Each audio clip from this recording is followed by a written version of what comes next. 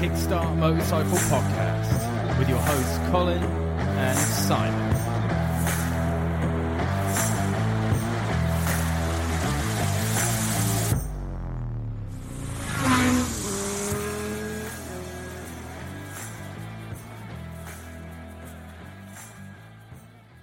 Dun, dun, dun, dun, dun, dun. All right, welcome to Kickstart Motorcycle Podcast. We're on episode 3, which is quite a landmark because we weren't sure if we'd get here. How you doing, Mozart? I'm very well. Yourself, Colin? Yeah, not bad. Yeah, pretty good. It's late, everybody's sleeping, and it's just me and you, man. Oh, I feel kind of special. So episode 3, we left off on episode 2. We talked about what bike to get after you've done your CBT, and now we're talking about the gear. I'll let you carry on there, Mozart. Tell us what we're going to do. So, I mean, the first thing I think that's important is the fact that obviously most of this gear is motorcycle gear. It's about protection. So things that are the things and legality side of things.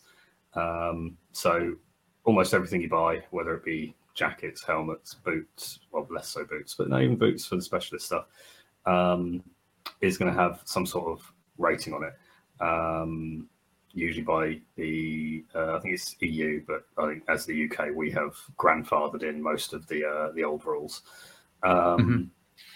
So first up, I think, is helmets. Probably the most important piece of gear you're ever going to get. And they work. So currently, it's ECE 2205 is the current helmet standard for the UK. And that means that you're safe to ride on the roads.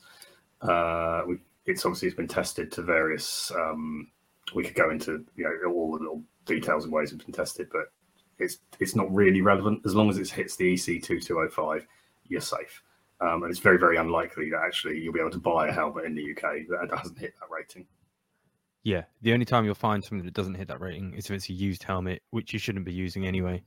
I guess a little side note that we didn't mention and we didn't even talk about is with helmets, that there was a thing back in the day that when you buy a helmet that it kind of has an expiry date.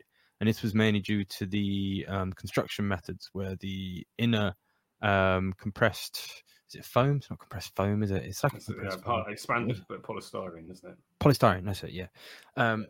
So that breaks down over time. The glue breaks down. It means it's less resilient. So they used to say that there's basically an expiry date, which there is, but I think some helmet companies these days say that their expiry date is after 10 years. It used to be like 3 to 5 years. But this is why you should never see a motorbike helmet being used that has a really old rating on it, because it would have expired. It's not as safe as it once was. And then, so you said that the ECE 2205 is the most recent one, but actually it gets updated quite regularly. And the next one's, I think you wrote Jan 24 is when it's updated next. Yeah, so we'll start seeing new numbers. Year. Correct, yeah. It's going to go up to ECE 2206. So as of January next year, everything will have to be, they won't be able to sell the old ones. So if you're looking now, I imagine most of the ones that are being sold now might well have started selling under ECE 2206. It's now being tested to a higher standard. But as I say, especially as of next year, be careful. You want to buy don't be getting knocked off with an old quality helmet when you can get the new ones. There's nothing wrong with the old one. If you've got the newer ones available, buy the new ones. Yeah. And I guess we won't go into it too deep because I think we'll probably save it for another episode and really diving into what the EU testing does and everything. But just be aware that, they do test it. If it's tested, it's as safe as, it's going to get. Some levels are different from others, but the basic standards are met. And then you'll sometimes see an orange gold sticker that says British Motorcycle Sport sticker. That means it's accepted for track use, and not all helmets have that. But if you want to ride on track, look for a helmet that has that sticker also. And then when we move on from helmets, well, while we're talking about helmet, no, we'll go on to helmets later, shall we? So what's the next ratings? We're looking at for clothing, I guess, isn't it? Yeah. So then you get your different. These ones are rated alphabetically, and it's between C up to AAA. So AAA is the highest quality. C is the lowest. To be honest, I think you've struggled to find. I've never seen anything that is C. I've never seen anything that's B. I've never seen anything in the UK that wasn't A. If it's got a label, now this is where you've got to be careful, because if it's sold as motorcycle gear, and they've started cracking down on this, it has to be labeled if it's sold as motorcycle gear. If it doesn't have a label, don't bother. Walk away. Yeah.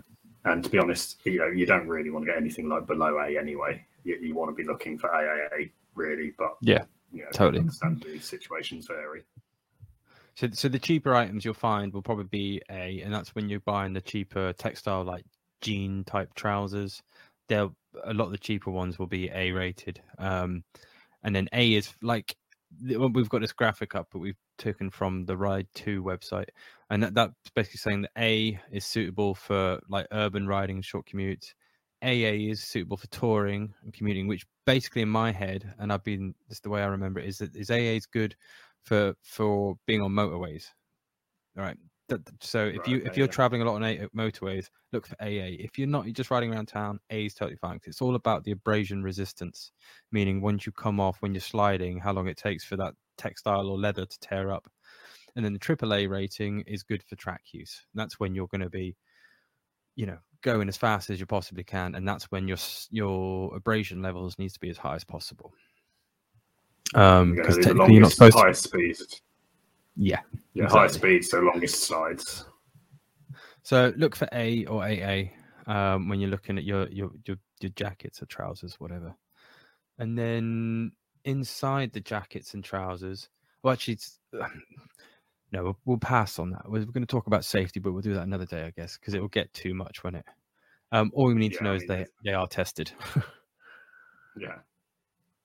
And then you have different armor levels, right? Correct. So armor levels, again, these are, again, levels 1 and 2. 2 is better than 1. And this is for armor inserts. So things like your elbows, your knees, your back pads, all of these. So armor level 1 is the minimum. Armor level 2 is the best. Often you will find that jackets, in order to save money, they might have a really good jacket, but with the cheaper inserts. Usually it's not very hard to buy the better inserts. Obviously, it's something to budget for, but it does mean you can spread the cost a little bit and buy those extra bits at a later date. Yeah, so you're probably spending like an extra £15 to £30 on some of these inserts, and then back protectors can be more. Often they cheap out on the back protectors, so get a good back protector. I mean, I think just getting level 2 is worth it. Yeah. Okay, so yes, I mean, there are safety ratings. They're there and tested to benefit us. It's not like this in every country. I know in America it's slightly different. They have what's called the DOT rating for helmets, which is the Department of Transportation. That's what it stands for. So you may find in America that you don't always have the ECE numbers on there. They also use Snell, but if it's being sold in the EU and it's being sold in America, it will often have the testings for the EU standards as well. So America is almost taking on the EU standards now, just because it makes sense for the manufacturers and the distributors to be selling the same thing at the same ratings. So it's useful to know this wherever you live, I guess. Yeah. Features, so I guess. Sorry, just one point. The ECE ratings, those are the legal requirements. So DOT is the American one, but then the UK has their own. Our Department of Transport equivalent have set up a unit called SHARP, and they have a 1 to 5 rating, 5 being the best. So any of these ratings, obviously, you definitely have to have the ECE, but if you can get one that's a SHARP 5 as well worth it. Do that. Nice one. Right. So then when we're buying gear, or when you're looking at your first piece of gear, so this is basically why we're talking about this. We want you as a new rider to understand what is important, what you're looking for, and what fits in your budget. So, I mean, that's why we started off with the safety. that should be knowledge that you can just retain at all times and be aware of. And now all the other bit comes into play. So like, it depends on what features you want. Now each jacket, each pair of trousers, each pair of boots, they all have different features, whether it's protection from slides and impacts or whatever. You got anything else to say there, Mozart? Well, let's say you look for protection wise when when you're looking at features, there's different things you're looking at. Obviously, so protection is only one element, but there are two elements to protection. One is impact and one is slide. So you might have something that's great for sliding, but not take very good impact, or vice versa. Obviously, that's not the only thing that you're looking for in your gear. You're also looking for, it depends what you're doing. That weather protection might come into play. Well, it will. We live in the UK. If you're going to be riding, you want something that's going to keep you warm and dry. So again, that's something else to account for when you're buying your gear. You've got to take it into consideration that we don't live in Southern California, where it's going to be long, balmy days. So weather protection is important, but also it depends, what you're doing with your motorcycle. If you're riding a fully fed sports bike, you're not going to be looking at the same sort of gear as someone who's riding an adventure bike, for example, or an off-road motorcycle. So again, what your style or the function of your bike plays, or what bike you have, is also going to be quite a deciding factor in the gear that you're looking at and what you're buying.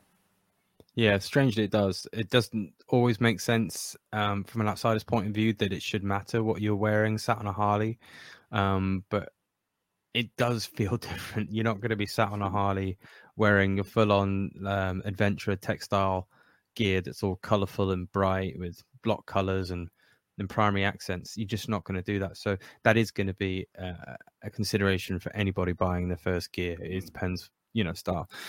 Talking about weather and climate, most jackets these days and most manufacturers cater for this, where you have removable liners, so they can make it like a 3 or 4 season jacket. So you can just take off some liners on the inside; they just come off on zips.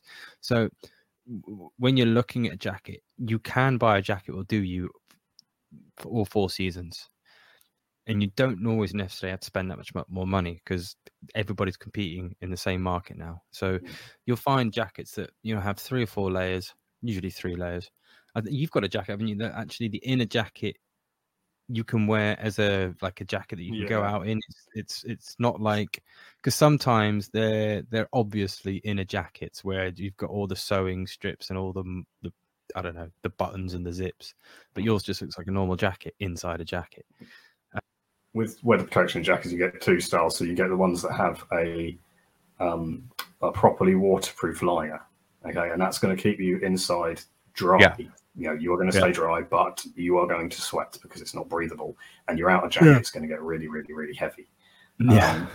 Or you get the ones that are they have a waterproof protection on the top, so water slides off more. It doesn't get into to begin with, but they cost more and they need maintenance. So you need to every year need to respray them or whatever it is. But yeah, the benefit of having a removable liner that doesn't make you look like a dork is quite beneficial, especially if you're touring when you can only carry so much. Something you can take off and not have to wear around as a motorcycle jacket. It's quite useful. Totally. Yeah, I mean, you can buy just one good jacket and it'll do everything you need it to do. So that's something to consider. They've got the features, but why do we need these? As I say, there is a slight caveat because I don't believe 100% that you can, in motorcycling, you can get things that will do everything. Because no, you can buy a nice jacket, but you can't take it to a race. You can't go to a track day with that jacket. Exactly, 100%. But I guess the reason I'm saying is to put some people at ease, where you don't have to be going and buying 2-3 jackets for different seasons. You can do one jacket that can last you most of the time. And as we were talking about this, in my head, I was counting, and I realized I have 6 motorcycle jackets. Right, I don't need 6 motorcycle jackets, but the one I wore today is a summer one. It's just a mesh jacket with armor, but it's mesh, which I don't get to use very often. But it is actually quite useful on a nice hot day when I'm just going to go up to the shop real quick. But it's not suitable for every day of the week. No way. I guess when we're buying safety gear and when you're starting motorcycling, everybody tells you it's dangerous, and you know it's dangerous. So that's why, you know, the law stipulates that you have to be wearing a helmet because, you know, it's there's a risk involved. And The gear that you footwear, wear, is it suitable footwear? Is that what they say? I think they say suitable footwear, so they don't say what that is, but they will do Yeah. if you're wearing I mean, flip-flops. that's pretty vague. And it's also, you're not supposed to be Yeah. driving a car with flip flops. You're not even supposed to be driving a car with wellies. Yeah. And because, you know, that's not suitable footwear. So I guess it's similar on motorbikes. It's a bit subjective to whoever looks at your feet when you're riding, I guess. But the main, okay, so there's two reasons you're going to wear safety gear, right? One of them is for a big crash where it's going to help you with impact, like your shoulder protection, your back protection. That's going to help with impact. But the material itself, whether it's a textile or whether it's a leather, is there for its abrasive quality. So that's when you slide off your motorbike, whether it's a crash or you just slid off and you're sliding across the road, and you may get the dreaded road rash, which is way worse than it sounds. And it's the one thing that you really want to be in mind of when you're buying gear and you're thinking whether you should wear gear or not, because it's the ratings on the A and the AA is all about abrasiveness, and that's to help you reduce the risk of road rash. And road rash is basically you'll come off your bike, you're sliding along, and it's just going to tear your skin off, whether it's the heat, where your clothes are dragging along and then the heat transfers from the road through the jacket to your skin, or whether it just goes through the jacket itself or the trousers and your skin starts dragging across, and both are dangerous. Yeah, and don't mess around. Like road rash, you'll make you bedridden for months. Yeah. I mean, but I mean, you say that it won't, because you won't be able to lie down. You know, No, it literally. no. I mean, it will tear your skin off down to the bones in seconds. So if you're doing 30 miles an hour and you put your hands down without gloves on, this fat bit here turns over. Okay, on your thumb, that turns over and just goes. And so the pad of your hands. Got horror stories. Yeah. Like, and you remember when you fell off your bike and you scuffed your knee? Right. Well, now imagine scuffing your knee from 30 miles an hour down to 0 for 10 seconds. Yeah. Like this, you know, it will absolutely ruin you. And I really don't want to downplay the fact that, you know, impacts as well. Broken bones are no fun. You know, that's also really, really, really serious. But the idea of, you know, if you go into the hospital having had a crash, the doctor's going to be there with, you know, a wire brush to clean bits of the road out of your body. You know, they're literally going to brush bits of road out of your mashed up skin. So the idea of that wire brush in the cut, just pulling out the stones, was horrible. Yeah, you know, so don't mess around. Honestly, wear appropriate gear for what you're doing. I mean, honestly, even if you're just going down to shops, like get some decent, some proper trousers, a jacket, helmet, gloves, minimum. Boots. Yeah, you know, like it's just crazy to do it without.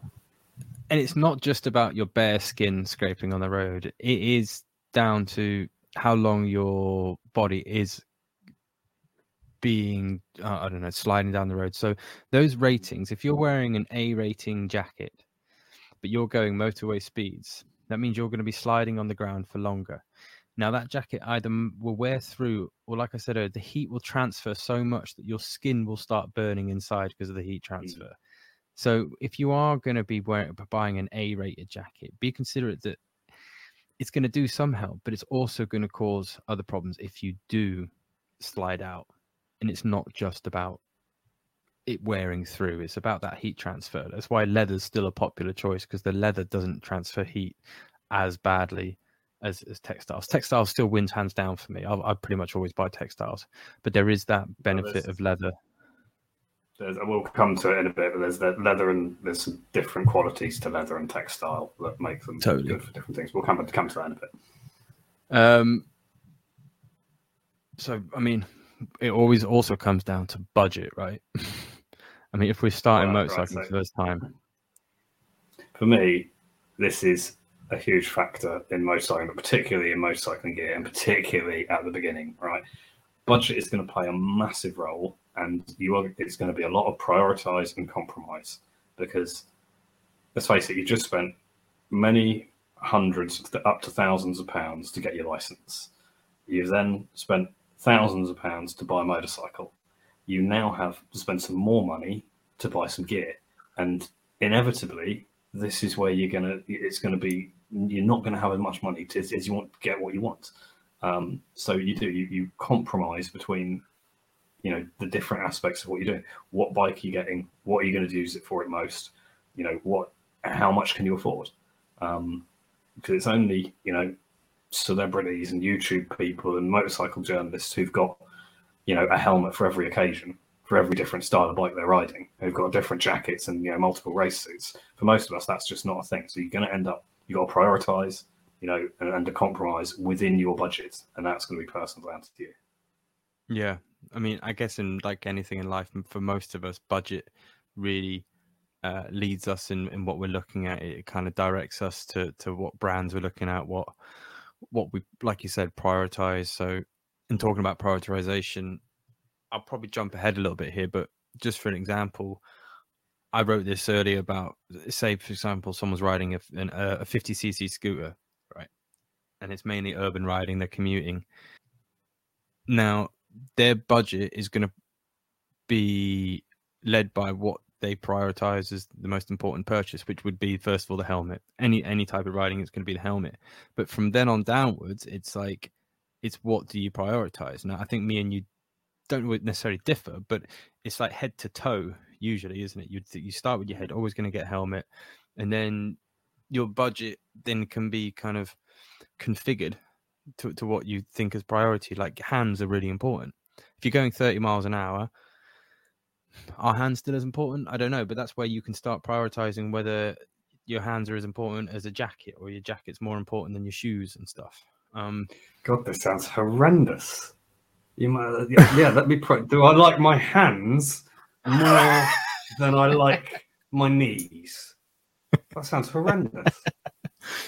But if I'm going 30 miles an hour, say on your 50cc, it for me it's helmet, jacket, gloves. I'm not too worried about my shoes, and I'm not too worried about my jeans at that point, because I'll probably have a pair of DMs or something, and I'll have a pair of jeans that I can put on. Helmet, gloves, footwear. Really? Footwear's that close for you? But at 30 miles an hour, I'll take that bit of road burn over a broken ankle. Yeah. And I've just said road burn's horrible. Road burn's horrible, but you could probably still go down the pub with road burn. Okay. But this is coming from the man who rides in this is coming from the man who rides in work boots. Yeah. But I mean, my work boots are not insignificant. But what I'm saying is, it's better than a pair of trainers. There is some. Totally, it's better than a pair of trainers. Yeah. Okay. So I'm not advising wearing a pair of trainers. I think that is more important than a jacket. I'm not saying you have to go and spend 150 quid on a pair of motorcycle boots, but I would spend 40, 50 quid on a decent pair of boots before. Okay, agreed there. I guess in my head, a lot of the time I'm assuming that people have got a pair of work boots or a pair of DMs or something like that. People got rugged boots these days, even if you've got some walking shoes. DMs are doing nothing. They've got they're about 8.8 of a mil thick. Your ankle's going to go crack. Right. True. I mean, ankle-wise, they haven't got much protection, but sole is better than a pair of trainers. Yeah. So yeah, you're going to prioritize down to budget. I guess when we're talking about budget as well, it is sometimes cheaper to buy like non-bike specific stuff. But this is only important. This is only really possible when you're talking about a few things, like whether you're talking about thermals underneath, or whether you're talking about waterproofs, because you can just put a pair of waterproof layers over whatever you've got. It doesn't have to be motorbike specific, and that's where you can save a bit of money if you want to. Screw fix is your friend, thermals and waterproofs. You can get because absolutely, you start buying the budgets, the branded stuff. You're paying loads and loads and loads of money for something that's probably coming out of the same factory and is doing very, very, very similar job. So, I mean, some of them do have features that are quite specific to motorcycles, which are quite useful. I've got a pair of Spada thermals that have got like a plastic coating on the front, so they're a bit more windproof. Yeah. But before I had them, just an old pair of thermals, I guess we keep saying thermals, but you will need thermals. You live in the because UK. you live in the UK and it does get fucking cold. It might even look like it's 15 degrees out there and it's lovely and it's warm and you're walking around, but as soon as you're on that motorbike, the wind chill is going to make you cold. You're going to want thermals regardless. Absolutely.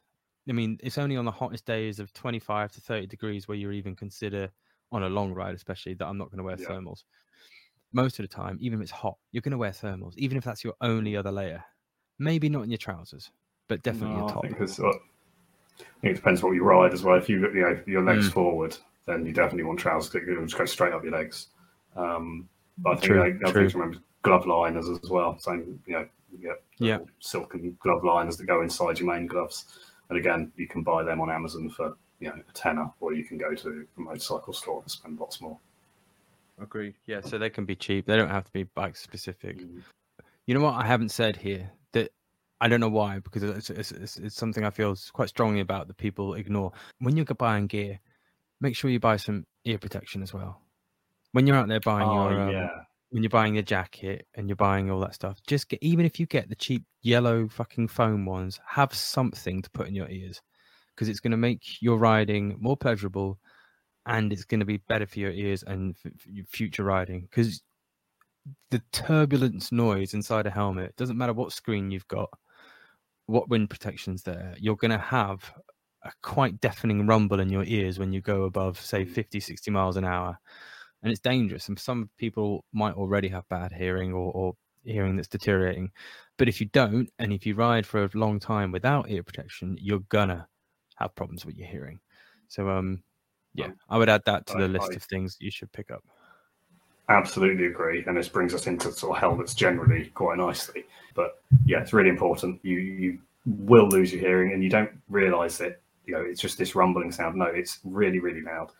Putting your headphones in and, turning the volume up so you can hear it, that's not helping. That's not saving your ears. You're just hiding the symptoms. Wind noise in a helmet is really important. Get some cheap and cheerful earplugs, anything that's just going to, take that edge off. And also, even if your bike ain't that loud, I've been out with people. There's plenty of people who have got no baffle in their exhaust. Right? You can have someone riding in front of you, and there's not a chance you could hear your own bike over theirs. When they go with no baffles in, they are seriously, seriously loud. So it doesn't really matter what you're doing. These people will damage your ears with their bikes. So yeah, 100% cheap. Again, Amazon, you get a pack of like five sets of earplugs for a tenner. It's nothing. Buy them. Yeah, start off with things like that. Really, I mean, and I these days I now have motorbike specific ones, mainly because I like spending money. I'm shit at not spending money. I always find an excuse to buy something. But they are more comfortable in my ear.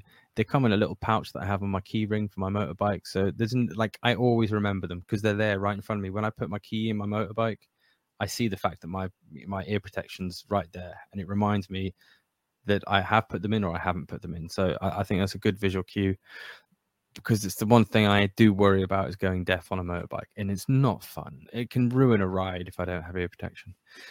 I find that quite amusing that of all, the mums out there who are worried about their children on motorcycles, and the one thing that you worry about, it's not the road rash, it's not the brake, not the broken bones. Might go deaf.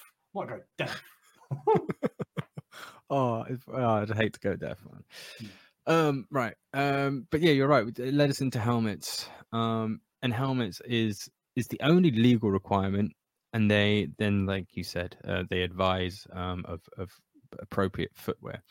But helmet is technically the only legal requirement as such, and it can be quite tricky to understand how to buy a helmet and what to look for and some of the features.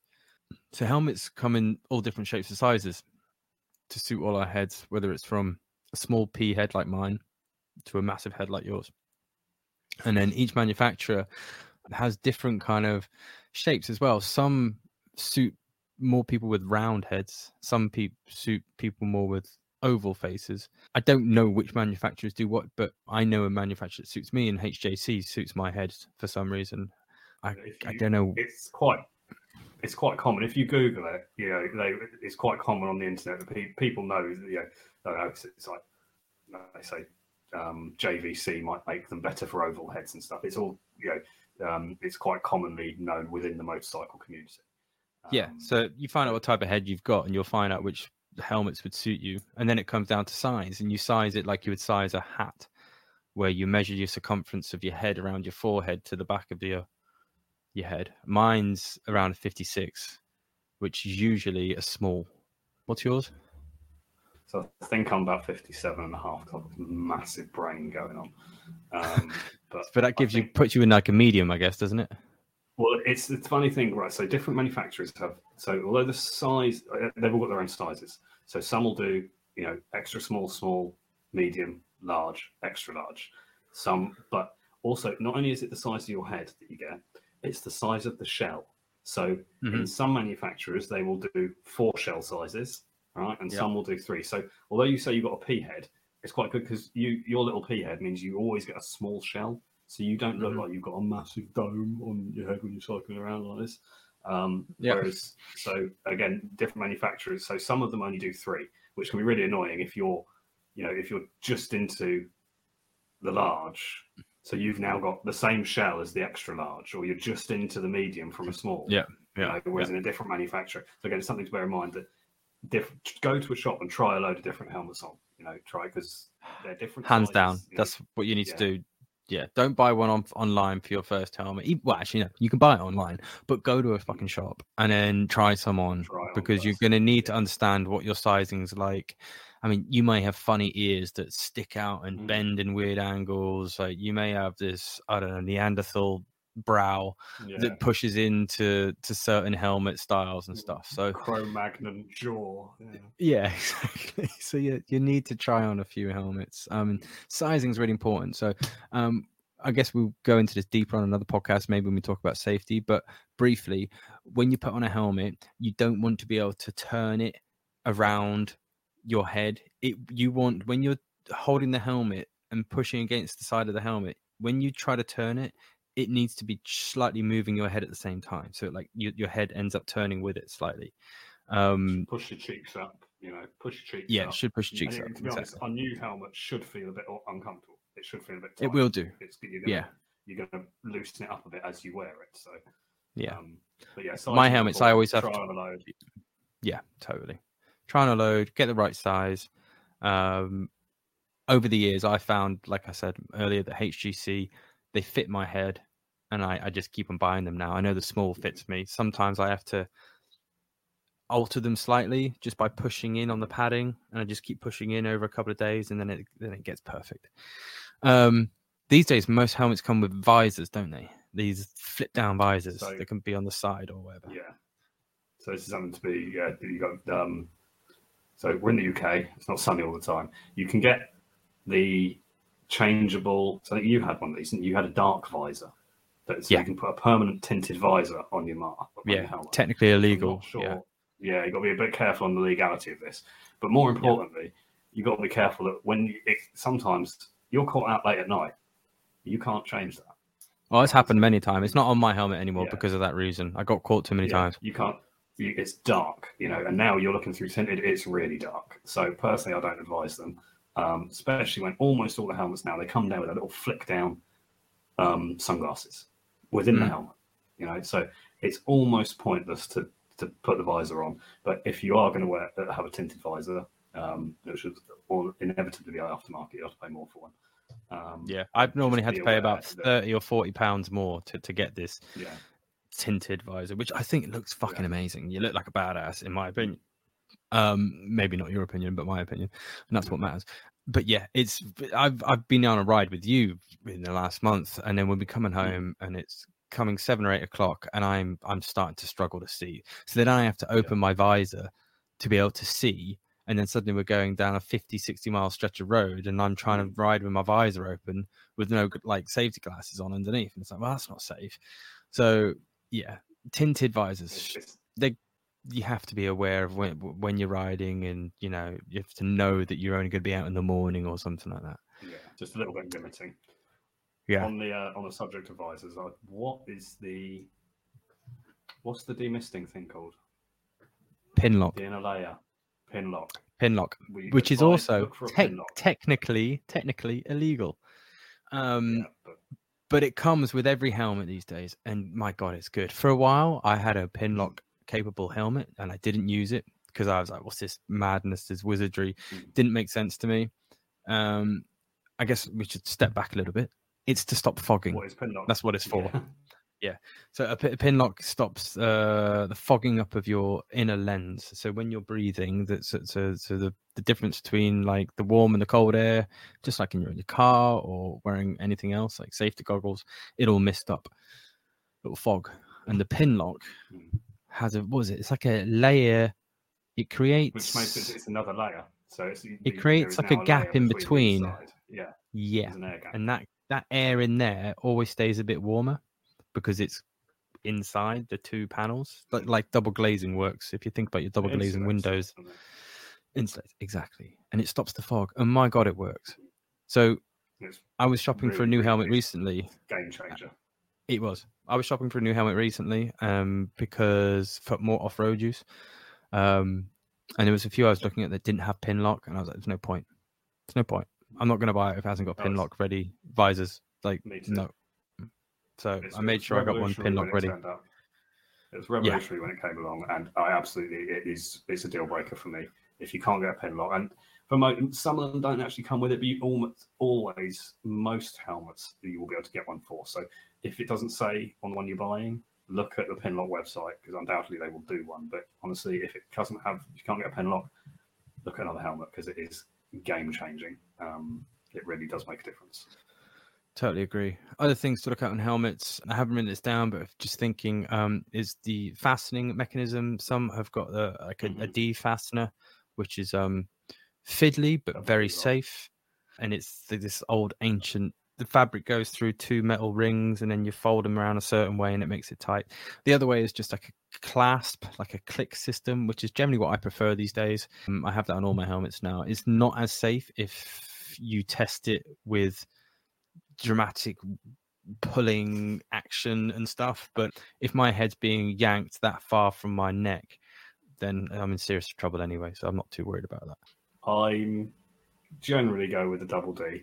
I think the main advantage of double D, yes, it is safer, it is stronger, but it does mean that you have to tighten it up to the appropriate level every time. You can't just click it in and it's loose and baggy, which makes your helmet useless.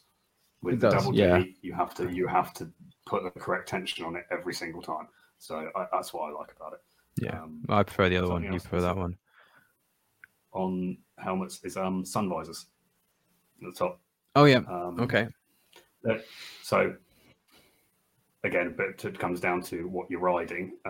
What style? If you're on a fully fared sports motorcycle, you don't want one of them because it catches the wind, right? And try to lift your head back. Really, you will notice it. And it can be really fucking annoying. Sorry, carry on. Yeah, I'll tell you in a minute. Oh no, tell me what annoys you. Well, I bought one recently. I never had one before, and I bought what brand did I buy? Anyway, I can't remember. But it's got the visor because I'm doing more off road. Well, when my bike works, I'll be doing more off road. But at 50 miles an hour, there's a zzz, it just fucking vibrates. Does yours vibrate at 50 miles an hour plus? Can you feel a vibration through the helmet? No. I got a piece of shit, haven't I? It's something you've got to look for. It's again to be aware of. Now, most of them, if they're quite well vented, then you won't notice it on up to motorway speeds. After motorway speeds, whatever one you've got, you're going to notice it. I personally really like them because it means when you're in the UK and at the end of the day and there's low sun, it doesn't matter that you've got tinted visor or whatever. When that low sun comes, you can't see anything. You can if you tip your head down and you put that visor in the way. So personally, I really like a visor. But again, it comes down to what you're doing. But what bike you're riding. Really important. Helmet's the biggest decision. I mean, what a takeaway! I mean, did they really have to listen to this podcast to know that helmets are really important? I'm guessing we're really providing the deep knowledge here. The deep scoop, yeah. But it's I mean, the thing is, it's after your bike, it's your biggest expense you're going to make probably in your gear. It's quite an artistic decision. It's a bit stylistic. This is getting to show off. You've seen how many motorcycles come in really, really lurid graphic colours, and that's, it's quite, I think it's probably after the bike, it's the biggest decision is your helmet. Right. So helmets. We talked a bit about jackets. We talked about that with the ratings and stuff. Should we move on a bit further? Like, say we just got a CBT and we're riding a 125. What should we be buying? What should we be looking at now? Like, what kind of what would you prioritize? And what kind of products would you be buying? I mean, for CBT, I mean, for almost priority, obviously helmet, then, like I said, my head, then my hands, then my feet. So I can. And I guess for pretty much whatever bike you're riding. Yeah. Yeah, I can still think, I can still write, and wipe my own bum, and I can still walk to the toilet. If I lose skin or I break bones, and it's it's not as important. So for me, it's always going to be in that order. Then jacket and trousers. And I think you think it makes a difference what size it is. Honestly, I think it's always going to be the same. I'm much more scared of the road rash of being on a bigger bike, but I'd still want my feet, my hands, and my head first. Yeah. Okay. Now I'm just going to pull these numbers out of thin air, but I am considering what I've spent money on. But now when I'm spending money on gear, so if I'm going budget, I'll probably spend anywhere from about £150 on a helmet. I can get a helmet that passes all requirements. That's fairly good for £150. You're talking, the bottom of the range, but from a big brand like HJC or Araya, but it's going to be the bottom of their range. And then you're talking jacket, you can go anywhere from 100 to 200. Same with the textile trousers. So we're already at about £300 to £500. Gloves, £50 probably. And then boots, again, maybe between 50 and 100. So you're talking anywhere from like £400 to £600, and you can fully kit yourself out. That's going to last you a long time, and get you started. So you can spend as much money as you want, but you could probably get away with spending as little as £400, if not less, if you're shopping smartly and in, for sales and stuff. I think you can. I mean, don't get me wrong. When I got my big license, I spent £40 on a helmet, because it's the same thing everyone does. It's the last thing. It's all you've got, So at the time, I've just spent a load of money getting my license. I've just spent a load of money buying a motorcycle. I want to ride the damn motorcycle. I'm not waiting till next month for another payday. Yeah. I'm buying what I can afford right now. And for me, that was a £40 helmet at the time. And as long as it's passed the EC tests, then it's fine. Yeah. Now, but this is a bit like the Chinese motorcycle thing. I think you would be better spending the £150 on an entry-level Arai or HJC or a known recognised brand. Get their entry-level one is better than this. Don't be wrong. It's a helmet and it has passed what it needed to pass. But yeah, I wouldn't wear that. I wouldn't have bought that. No. But like you said, it got you riding. It got you on the road. You can wear it, but it's not a good helmet, And so, like I say, there are ways you can get on really, really cheap. Again, you can probably get, if you go into the shops at the right times, or not even the right times. A lot of the time, they've got a lot of last year's gear on sale. So if you can be a bit flexible on what you want, you can probably get a pair of gloves for £30. You can get a pair of, again, boots. If you care where you go, you're willing to travel a little bit, you can probably get a pair for £50. They're pretty good, and probably last year might cost you £120. So again, it's being a bit flexible in what you got, but it's almost always dictated by budget. And realistically, I think £500 is a good starting place to budget for motorcycle gear to get you on the road. Yeah. So if we thought about our previous podcast when we talked about motorcycles, and we were realizing for getting a 125, you need to be spending minimum 2.5 grand, but around 2.5, 3 grand, you're getting a fairly decent bike. So if you're adding £500 budget to that, you're talking anywhere between 3 and 3.5 grand, and you'll have everything you need. So 3 grand, if you're thinking minimum number, 3 grand will do everything. Yeah. That'll get you a bike. That'll get you your insurance, maybe. Well, at least monthly payment first monthly payment done. Yeah. And you'll get your gear. Other useful items that are often forgotten. Well, we talked about thermals. The second one is like the snood or the headscarf. Vital. Yeah, Vital. When you where's the headscarf? Yeah, there's a lady with a headscarf. Yeah. Oh, gorgeous. But yeah, as soon as again, we don't live in Southern California. It's probably okay at 30 mile an hour, but as soon as you get out of town, like that's just the wind just starts going straight down your neck, and there's no point in anything else you're wearing because you're just inhaling the cold into your chest cavity around this massive gap around here. So yeah, snood, vitally important, costs nothing. Often, if you're in a motorcycle shop buying a load of gear anyway, they might throw one in, ask about it. Like most things, well, as you've spent many years as a biker, you'll end up collecting things like these. And I know I've probably got 10 or 12 of these things just laying around because, like you said, you get given them, you get sent in the mail when you're buying parts or whatever, because they are so useful. You can put them over your head like a balaclava. You can put them just around your mouth. You can just have your neck covered. You can even just wear them like a bandana. Like, you can do so many things with them. So useful. Totally recommended. And you can get summer ones which are really light, and you can also get heavier ones for the winter. And I've got a few different ones for different seasons. Pick one of them up. And waterproof over trousers. You don't have to. When we're talking earlier about features, now if you found a pair of trousers that suit your budget, but they aren't waterproof, then don't worry about it too much at the beginning. Just get some over trousers, and they can be cheap ones. You could even go Sports Direct and just get a pair of waterproof over trousers that you give for hiking or golf or whatever. Screwfix, Screwfix, exactly. Ones that the workers use, they're oversized already. They're expected to go over their normal work trousers, and again, they're much cheaper than motorcycle branded gear. What's a squid, Mozart? If you want to support the podcast, Screwfix, then we'll keep sending people your way. You spend a lot of money at Screwfix, eh? Yeah, I do too. Too much. What's a squid?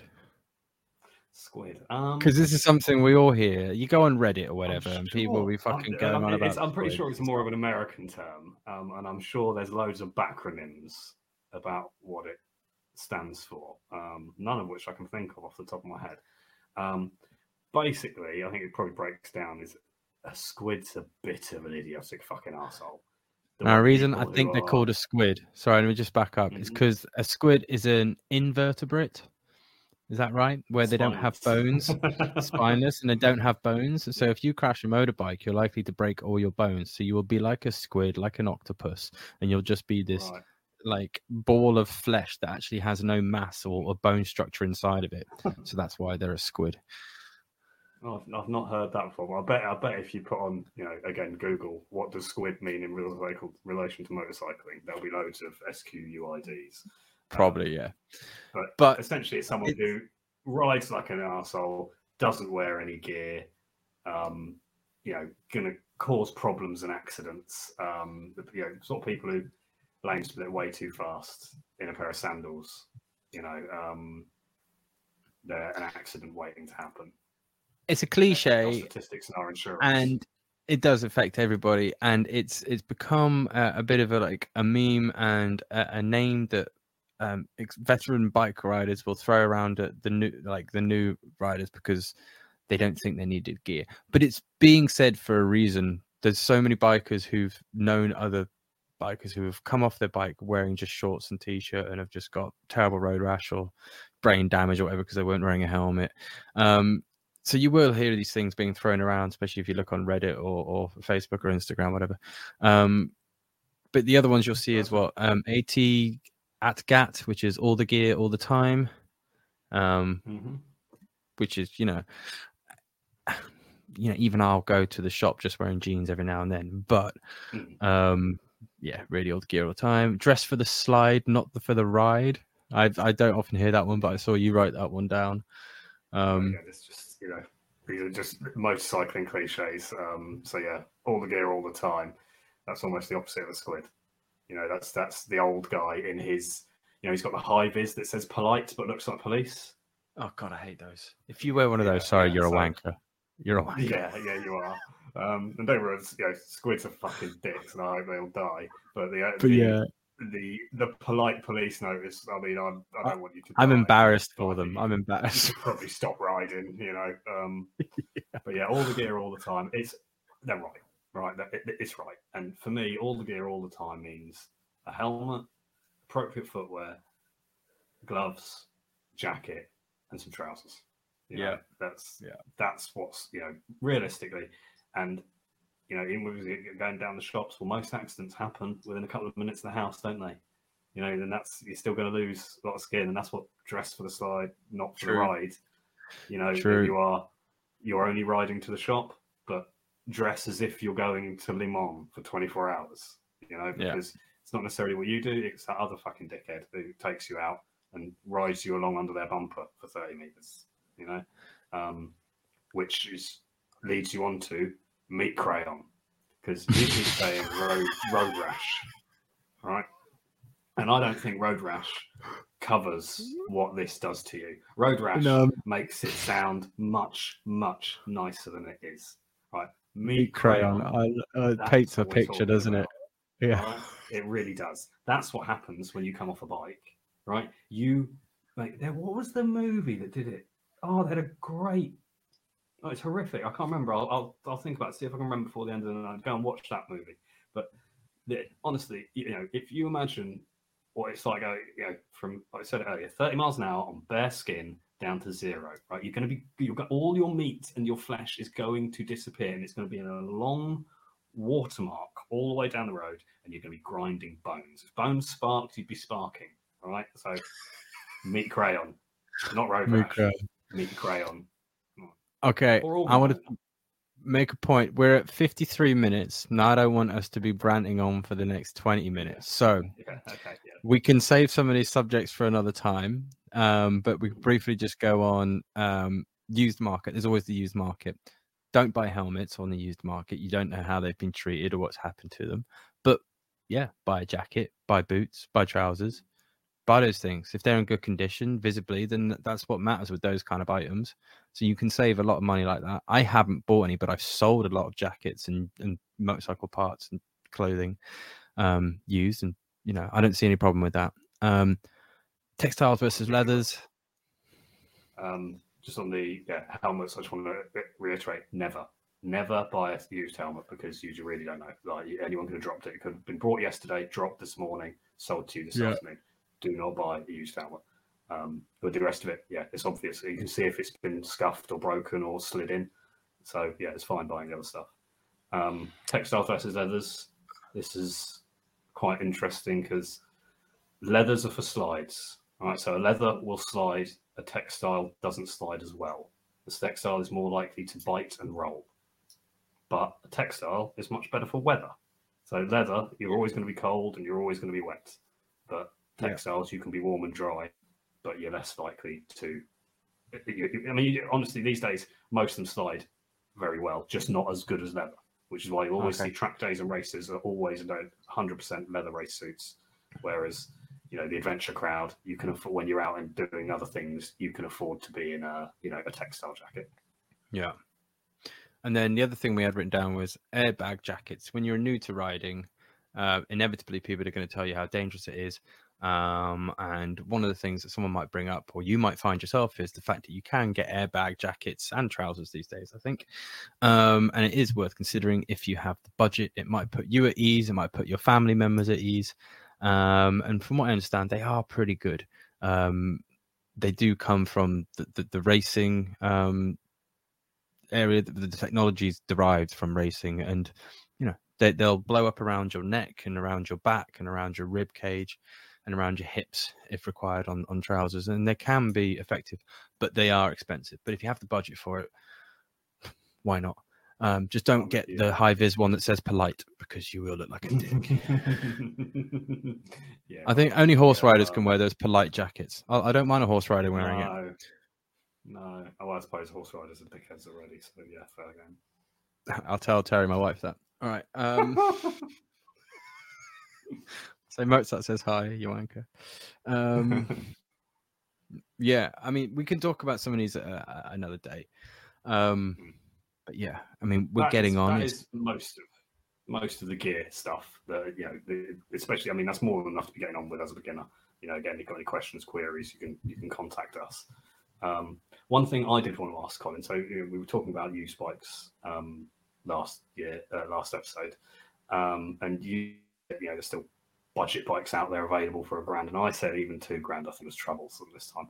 I just wanted to know, how have you got anything you could tell us? Have you revised your opinions on that in any way, shape, or form in recent weeks?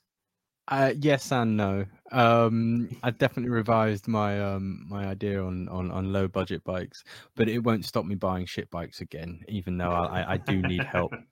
But yeah, so the DRZ 400 that I bought was £2,000, and it probably was the cheapest one in the country at the time, which is never really a good idea and a good reason to buy a bike just because it's the cheapest one you can find. It's caused no end of problems. Currently, I'm awaiting some clutch plates because I rebuilt the carb the other day. The carb was fine, but then the engine kept on cutting out on me. It wouldn't change gear, even though I had the right oil in it. Pulled apart the clutch, and some of the clutch plates are warped, so I'm waiting some clutch plates. But this bike that cost £2,000 is basically just being stripped and rebuilt, like step by step. I nearly gave up on it. So you can spend little amounts of money, but you are going to have to be putting some time and effort into it, because spending £2,000 on a bike, you're not going to get much.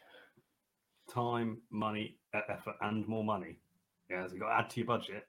Because you're spending more money, and you're not getting to ride that bike to begin with. So I've probably spent another £300-400 on top of this so far. Really, if I'd spent £3,000, I could have got a much better bike, because I see them all the time for DRZs. Anywhere from 3,000 to 4,000 is where you're looking. Yeah, 2,000. I mean, it's not a problem. It's not a problem if you can have the time. Eyes wide open. Yeah, if you know that you're going to spend more money, and you've got the time and the skills to rent shit, and you don't even need the skills, you just need to be able to get to YouTube. But if you've got the time and the tools and the money, then fair game. But most of us, it's honestly, it's false economy. Spend another £1,000 and you can ride it this weekend. But will it stop me buying another shit bike? Hell no. No. We'll laugh at you. Yeah. Because the next time I want to buy a bike, you know what I'll do? I'll find the cheapest one I can find, and then I'll buy it, and I'll get angry at it. I'll be really annoyed at myself. But then eventually I'll fix it, and I'll get to ride it. So, Actually, we've only talked about the DRZ. Maybe next time we'll talk about the bike you bought the last time you bought a bike. And how that went. Versus. Yeah. You seem to spend a bit more money on your bikes, then they don't have the same problems, do they? Yeah. Anyway, this is a beginner's guide to motorcycle gear. Thank you for listening today. I've been Simon. I've been Colin. You can email us at hello@kmpod.com. Sorry. If you do want to get in touch, we'd love to hear from anybody who's listening. So if you are a listener and you've got to this point, please email us. In fact, we're going to put this email at the beginning and our intro. Because who the fuck's going to get to 59 minutes and then hear the email address? I tell you what, you can even email us and tell us to stop doing this if you think it's shit. We'll carry on though. We'll ignore them. It won't stop us, but it's just nice to know, you're throwing your voice out there into the void. All right. Well, we'll be back in 2 weeks. I don't know what we're talking about, but something still to do with the beginner series. Do you remember what we're talking about? We've done gear, we've done bikes. Not got a clue. No. Can I bring it up in front of me very quickly? No, I can't. All right. Well, we'll be back in 2 weeks with another podcast about motorcycles, and then we'll talk drivel for an hour. All right. Yeah, I've been Colin. I'm Simon. Be safe. And we'll see you soon. Ta-ra.